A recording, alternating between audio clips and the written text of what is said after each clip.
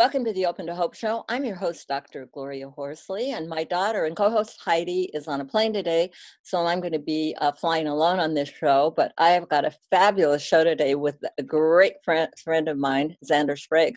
Hi, Zander. Hi, how are you, Gloria?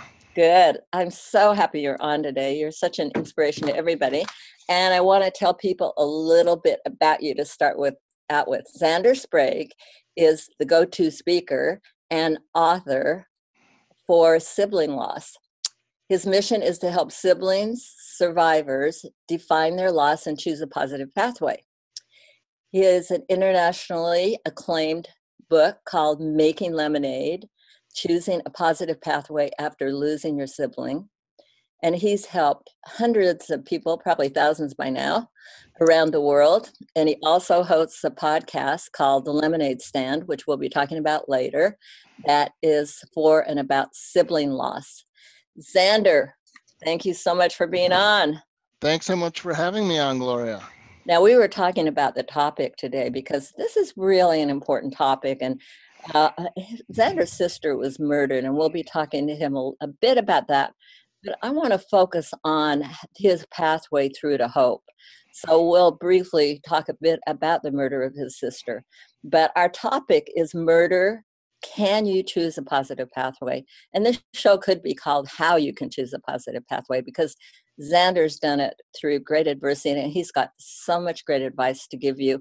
Because if you take probably one of the most heinous things that can happen to your life, and Zander is such a wonderful example of he can get through something this horrible and find a positive pathway. So we're going to give you some great tips today, and we hope you'll tell your friends and family about the show. So Zander, talk a little bit about your sister.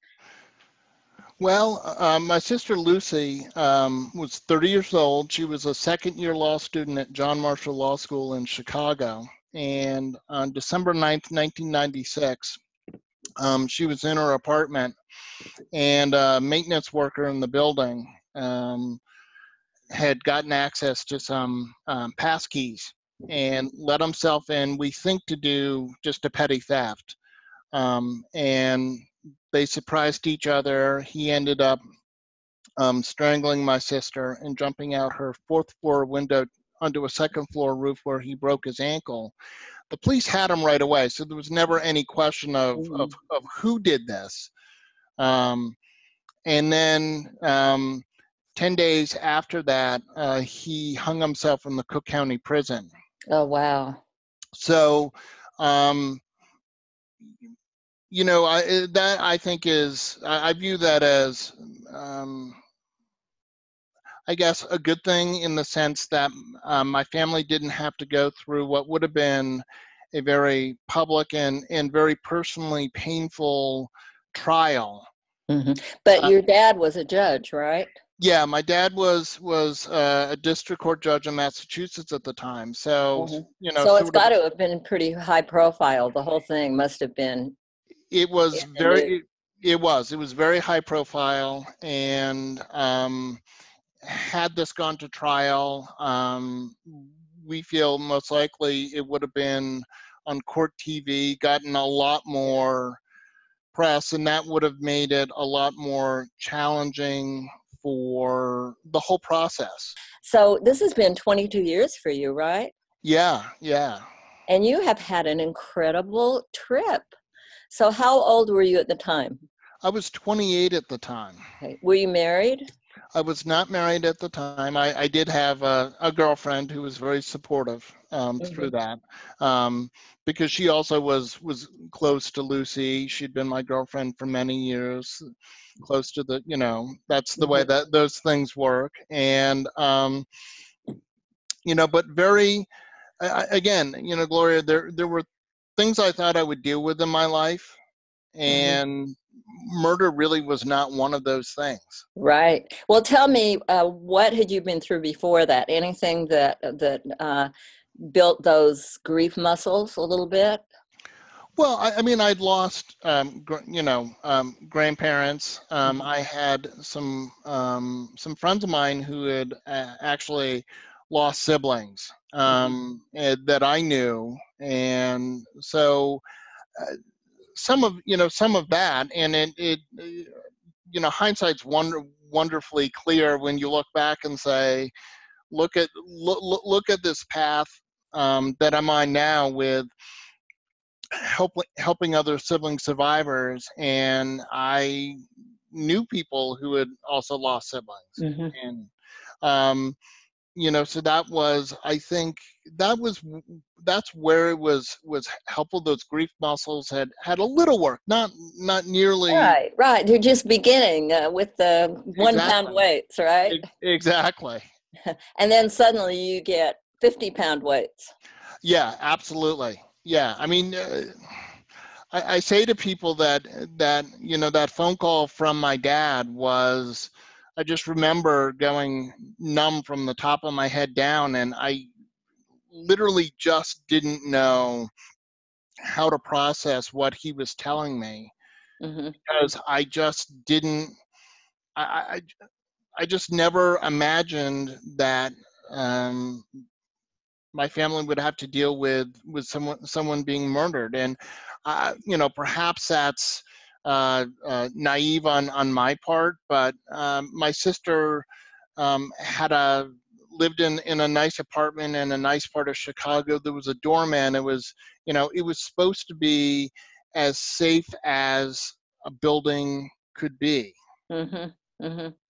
Yeah. So that 10 days they had him, the 10 days, I wondered how that, uh, how that was, and how did you deal when you heard he killed himself? It's so interesting because particularly where people are capital punishment, they wait for years and years, and then when the person finally gets executed, or when the person finally gets their jail sentence after a long-term situation in court. And I know I'm asking you this question because I know you know the answers because you are a counselor.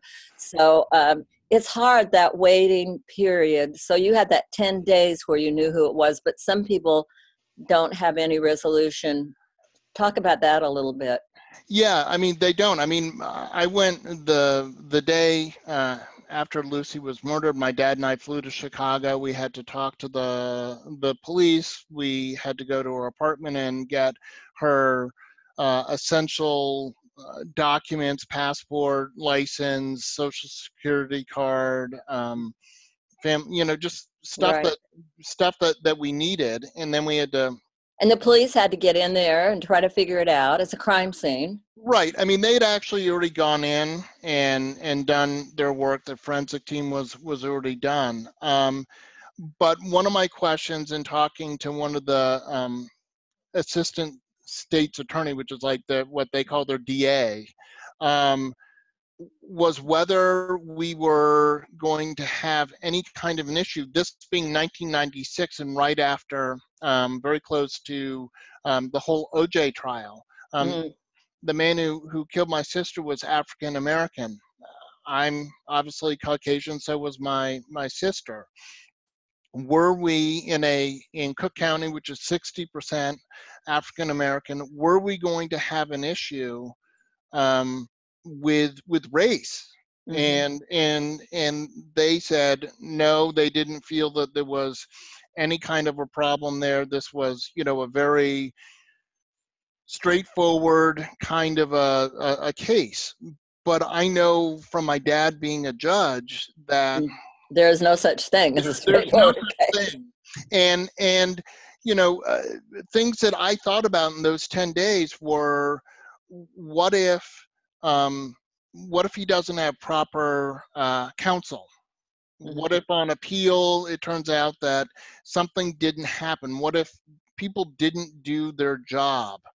mhm. What if the jury just says, we don't feel that there's enough to convict him?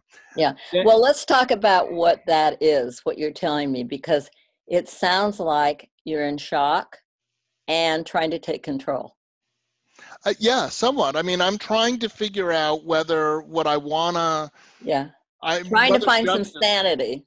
Yeah, and looking to say, do we have a good chance of justice here, right? Mhm.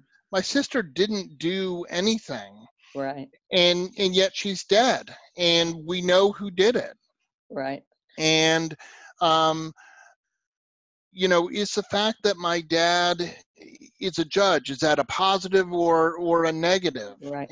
And I, I don't know. I don't know. Okay, now talk to me about being a sibling. Did most people want to know how your parents were, or how did it go? Oh, absolutely, absolutely. I mean, in that first week, I totally get it. I mean, some people asked how I was, but I was really in honestly, I was in a fog. Now, But are there just two of you, you and your sister? I have a younger sister, Okay. and she was living in Florida at the time. She obviously came up to Boston, where I was living and where my parents lived, and So you're uh, there though. So yeah, you're yeah, right with your parents. So yeah. I was, after my dad called, I lived 7 miles away. I drove in and I was there for my parents, and as I'm driving in, I'm thinking this is the worst possible thing that could happen to any parent. And I really didn't give my parents nearly enough credit for their own strength, because I figured they would be catatonic in the corner and I was going to have to take care of everything, and I was trying to figure out what everything was. Mhm. Luckily, my parents are a lot stronger than I gave them credit for. And they probably had some grief muscles that they developed over the many years. Yes, I would say so. And but again, this wasn't anything that Right. anyone in our family had ever dealt with. So it's sort of a whole new. Oh, Okay, so fast forward to mhm. when did you have any turning point where you felt like that life was going to be okay again?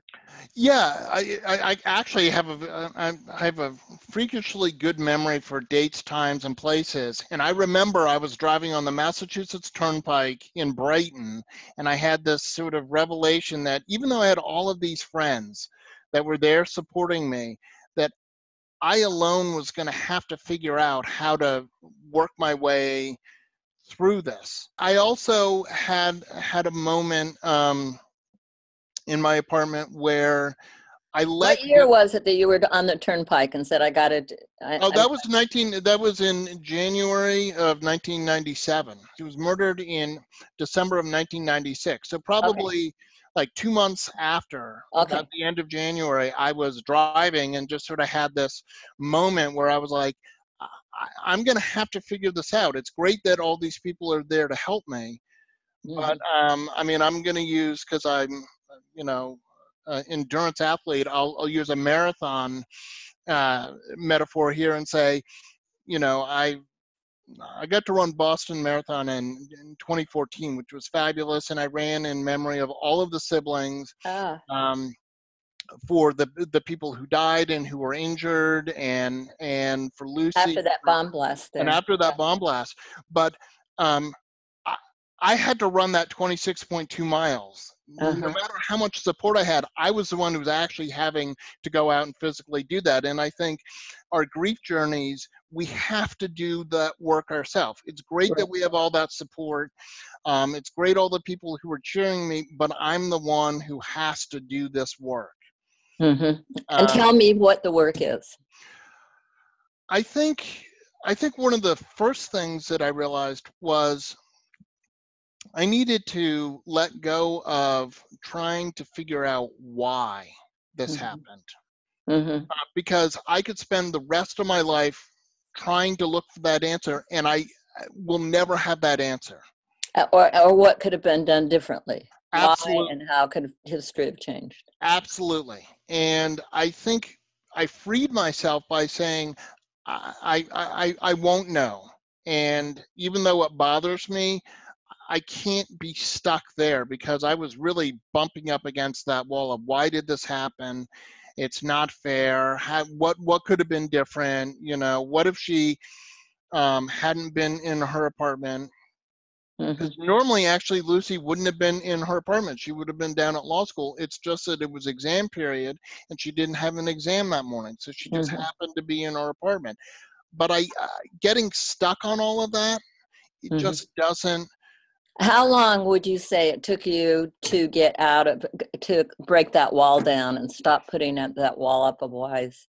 I'd say probably about 9 months or so. I mean, I was sort of noodling on it, but then I sort of had to just let that go. I mean, about 6 months after Lucy was killed, uh, I started some personal therapy because I felt like I was doing okay, but I just wanted to make sure, from a professional that I was actually okay, because I didn't want to sort of, sometimes I think we can fool ourselves into believing that we're okay, and in fact we're not. We're doing things that are sabotaging ourselves. And I wasn't drinking a lot, I wasn't eating too much, I wasn't doing things that were um, Self-harming. self-harming in some way. Yeah. I don't want to make Those a are subtle self-harms.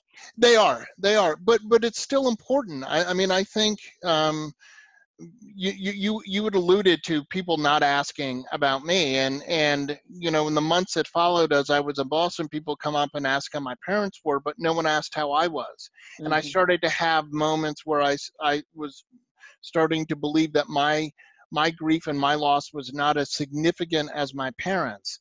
And then I came to the conclusion, and I tell this to all my sibling survivors, that our our loss is just as important. It's different, and I'm not going to in any way equate it to the same as losing a child. But it But you is. can only know your own loss.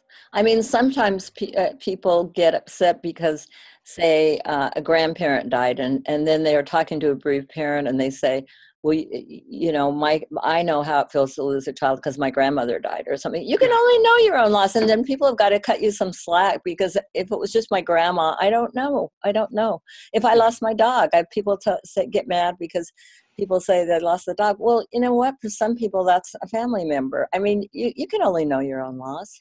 absolutely, absolutely.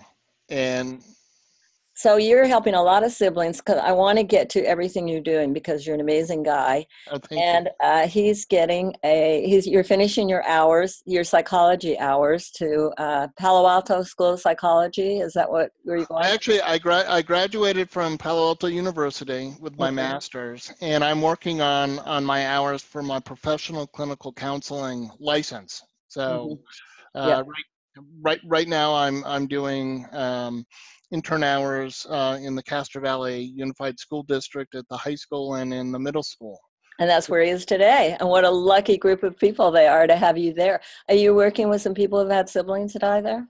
I not so far this year, no, but I actually just had a client this morning whose father passed away about 2 weeks ago. All right, So give us your number one piece of advice that you gave that person. um, I told him that it would come in, that the grief comes in waves, and sometimes it's overwhelming. However, um, to just remember to breathe. Mhm. That, I love it. Simple that as that. Breathe and drink some water, right? absolutely. I mean, I remember after Lucy died, um, for some reason I ended up watching Sleepless in Seattle, but I remember this line that Tom Hanks has where he's asked how he's doing, and he says, "Well, I'm breathing in and I'm breathing out, and pretty soon I won't have to think about that." And that really resonated with me, because I'm like, yeah, that's exactly where I am. Right. Okay, tell us how people find you. Your wonderful book. His book is great, Making Lemonade, Choosing a Positive Pathway After Losing Your Sibling. And you can see this guy has done it. And how do they get your book? They can go to zandersprague.com, and or you can also go to makinglemonadebook.com to buy the book. If you want to hear more from me about sibling loss, I have a podcast called The Lemonade Stand that's available at thezanderzone.com, iTunes, Stitcher, Spotify. Not Now, hard what's to. your website? Well, I've got zandersprague.com is my main website, Okay. and you can link to everything from there. Okay. and wonderful guy. And he oftentimes presents at the Compassionate Friends, which will have a national conference next July. You can go on the compassionatefriends.org to find it. And they sponsor these shows with us. So that's one of the ways we know Zander. And we hope that that's the organization for people who have lost children, grandchildren, and siblings. So join up, and friends can come too, of course. So, Zander, thank you so much for being who you are and for inspiring us and for showing how that people can actually choose a pathway. And we've seen people who don't choose the pathway, haven't we? Yeah, absolutely. It's a choice. It is a choice every day. Yeah, and it's work. I mean, it's building those grief muscles, but it's a wonderful journey because how would Heidi and I ever know Xander if we hadn't been on this journey with him? And so many fabulous people you meet on this journey, and we love you and thank you so much for being on the show, Xander. Thank you so much, Gloria. Have a great day. And we want to thank everybody for watching this show. And we hope that you'll tell your friends and family about opentohope.com. And I always want to remind you, I know Xander does, and if Heidi were here, she would, to lean on our hope if you lost hope until you find your own. And God bless.